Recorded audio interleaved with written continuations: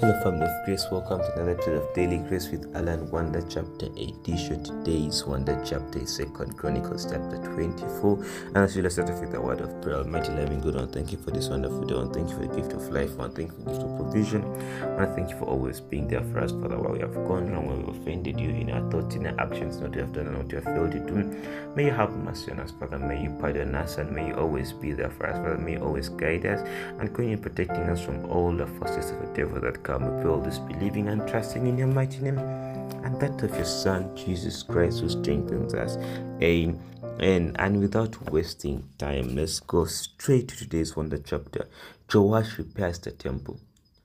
Joash was 7 years old when he became king, and he reigned in Jerusalem 40 years. His mother was named Zibiah. She was from Beersheba. Joash did what was right in the eyes of the Lord all the years of Jehoiada the priest. Jehoiada chose 2 wives for him, and he had sons and daughters. Sometime later, Joash decided to restore the temple of the Lord.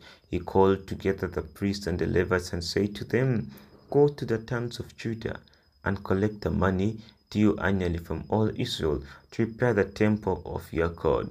Do it now." But the Levites did not act at once. Therefore the king summoned Jehoiada the chief priest and said to him, "Why haven't you required the Levites to bring in from Judah and Jerusalem the tax imposed by Moses, the servant of the Lord, and by the assembly of Israel for the tent of the covenant?" Now the sons of that wicked woman Athaliah had broken into the temple of the Lord and had used even its sacred objects for the Baals. At the king's command, a chest was placed outside at the gate of the temple of the Lord. A proclamation was then issued in Judah and Jerusalem that they should bring to the Lord the tax that Moses, the servant of God, had required of Israel in the wilderness. All the officials and all the people brought their contributions gladly, dropping them into the chest until it was full. Whenever the chest was brought in by the Levites to the king's official, they saw that there was a large amount of money. The royal secretary and the officer of the chief priest would come and empty the chest and carry it back to its place. They did this regularly and collected a great amount of money. The king and Jehoiada gave it to those who carried out the work required for the temple of the Lord. They hired masons and carpenters to restore the Lord's temple, and also workers in ivory and gold to repair the temple. The men in charge of the work were diligent, and the repairs progressed under them. They rebuilt the temple of God according to its original design and reinforced it. When they finished, they brought the rest of the money to the king and Jehoiada, and with it were the articles for the Lord's temple, articles for the service and for the burnt offerings, and also dishes and other objects of gold and silver. As long as Jehoiada lived, burnt offerings were presented continually in the temple of the Lord. When Jehoiada was old and full of years, and he died at the age of 130, he was buried with the kings in the city of David because of the good he had done in Israel for God and his people. After the death of Jehoiada, the officials of Judah came and paid homage to the king, and he listened to them. They abandoned the temple of the Lord, the God of their ancestors, and worshipped Asherah poles and idols. Because of their guilt, God's anger came on Judah and Jerusalem. Although the Lord sent prophets to the people to bring them back to him, and though they testified against them, they would not listen. The Spirit of God came on Zechariah, son of Jehoiada, the priest. He stood before the people and said, "This is what the Lord says. Why do you disobey the Lord's commands? You will not prosper. You have forsaken the Lord. He has forsaken you." But they plotted against him, and by the order of the king, they stoned him to death, and in the courtyard of the Lord's temple. King Joash did not remember the kindness Zechariah's father Jehoiada had shown him, but killed his son, whom said as he lay dying, "May the Lord see this and call you to account." At the turn of the year, the army of Aram marched against Joash. It invaded Judah and Jerusalem and killed all the leaders of the people. They sent all the plunder to their king in Damascus. Although the Aramean army had come with only a few men, The Lord delivered them into the hands of a much larger army, because Judah had forsaken the Lord, the God of their ancestors. Judgment was executed on Joash. When the Arameans withdrew, they left Joash severely wounded. His officials conspired against him for murdering the son of Joiada the priest, and they killed him in his bed. So he died and was buried in the city of David, but not in the tombs of the kings. Those who conspired against him were Zabad, son of Shimeath, an Ammonite woman, and Jehozabad, son of Shimrith, a Moabite woman. The account of his sons, the many prophecies about him, and the record of his restoration of the temple of God are written in the annotations on the book of Kings, and Amaziah his son succeeded him as king. And this is where our wonder chapter 4 today ends. What message do we have from today's wonder chapter? The first message that I have from you comes from verse 4. Amen. It says, sometime later, Joash decided to restore the temple of the Lord.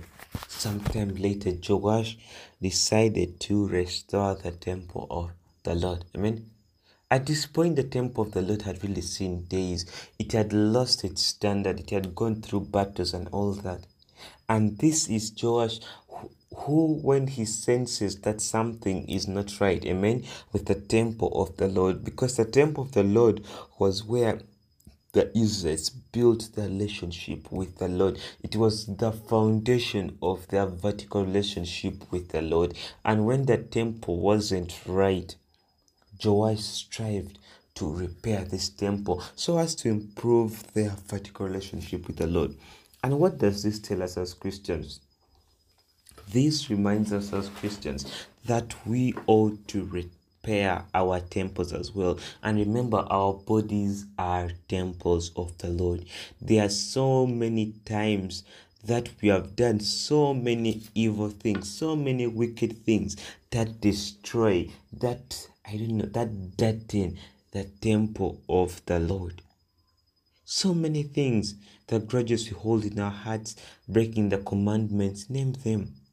Slowly by slowly, we are destroying our temples of the Lord. We are removing bricks and bricks and bricks, and one time we shall remain with nothing. But the Bible today is reminding us that we ought to rebuild our temples spiritually. I'm not saying we should go and start looking for bricks and cement, but we need to work on our temples. We need to work on our vertical relationship with the Lord. And there are so many ways that we can do that. By reading the Bible, by singing gospel songs, by sparing time to watch some gospel movies, name them. There are so many ways, helping each other. In that way, we shall be rebuilding our temples spiritually. And when you go into verse 10 tells us that all the officials and all the people brought their contributions gladly, dropping them in a chest until it was full. Now we see when King Joash had made how was it called? He had made a proclamation, that's it, that chests be put and taxes be collected. And the Bible tells us that these people gave gladly. Amen. Both the officials and the common people. And this just challenges us as Christians that we ought to give generously and gladly. When you decide to give to the Lord, don't give because your neighbor is giving. Don't give because you are being forced one way or another to give. Give because you are grateful that there's something that the Lord has done for you that makes you glad indeed, or there's something that you want the Lord to do for you. Remember, what we give does not add or change anything from the Lord. Amen. And the Lord loves a cheerful giver. When you go into verse 14 tells us that when they had finished, they brought the rest of the money to the king and Jehoiada, and with it were made articles for the Lord's temple, articles for the service, articles for the burnt offerings, and also dishes and other objects of gold and silver. As long as Judah lived, burnt offerings were presented continuously in the temple of the Lord. The main part that I want us to focus on is they returned the money. Amen. The people who were employed to build the temple of the Lord, after them doing their work and they realized there was surplus, what did you do? They took it back. So many times nowadays as Christians, we are filled with greed. Amen. One way or another, circumstances force us. But are we able to be honest in the dealings that we carry on? Are you able to be honest in whatever that you do? The Bible is challenging us again that we ought to be honest people. And then going to verse 19. Verse 19 says, although the Lord sent prophets to the people to bring them back, though they testified against them, they would not listen. And now we see when the people were enjoying a nice time, amen, the Lord had given them freedom one more time. The Lord had given them peace. What do? What do they return to the Lord? They start sinning. They start disobeying the Lord. That even when the Lord sends people, that even when the Lord sends messages, they are too dumb to hear. They are too deaf to hear, rather. Why? Because of the noise, the spiritual noise that is around them, the noise produced by sin.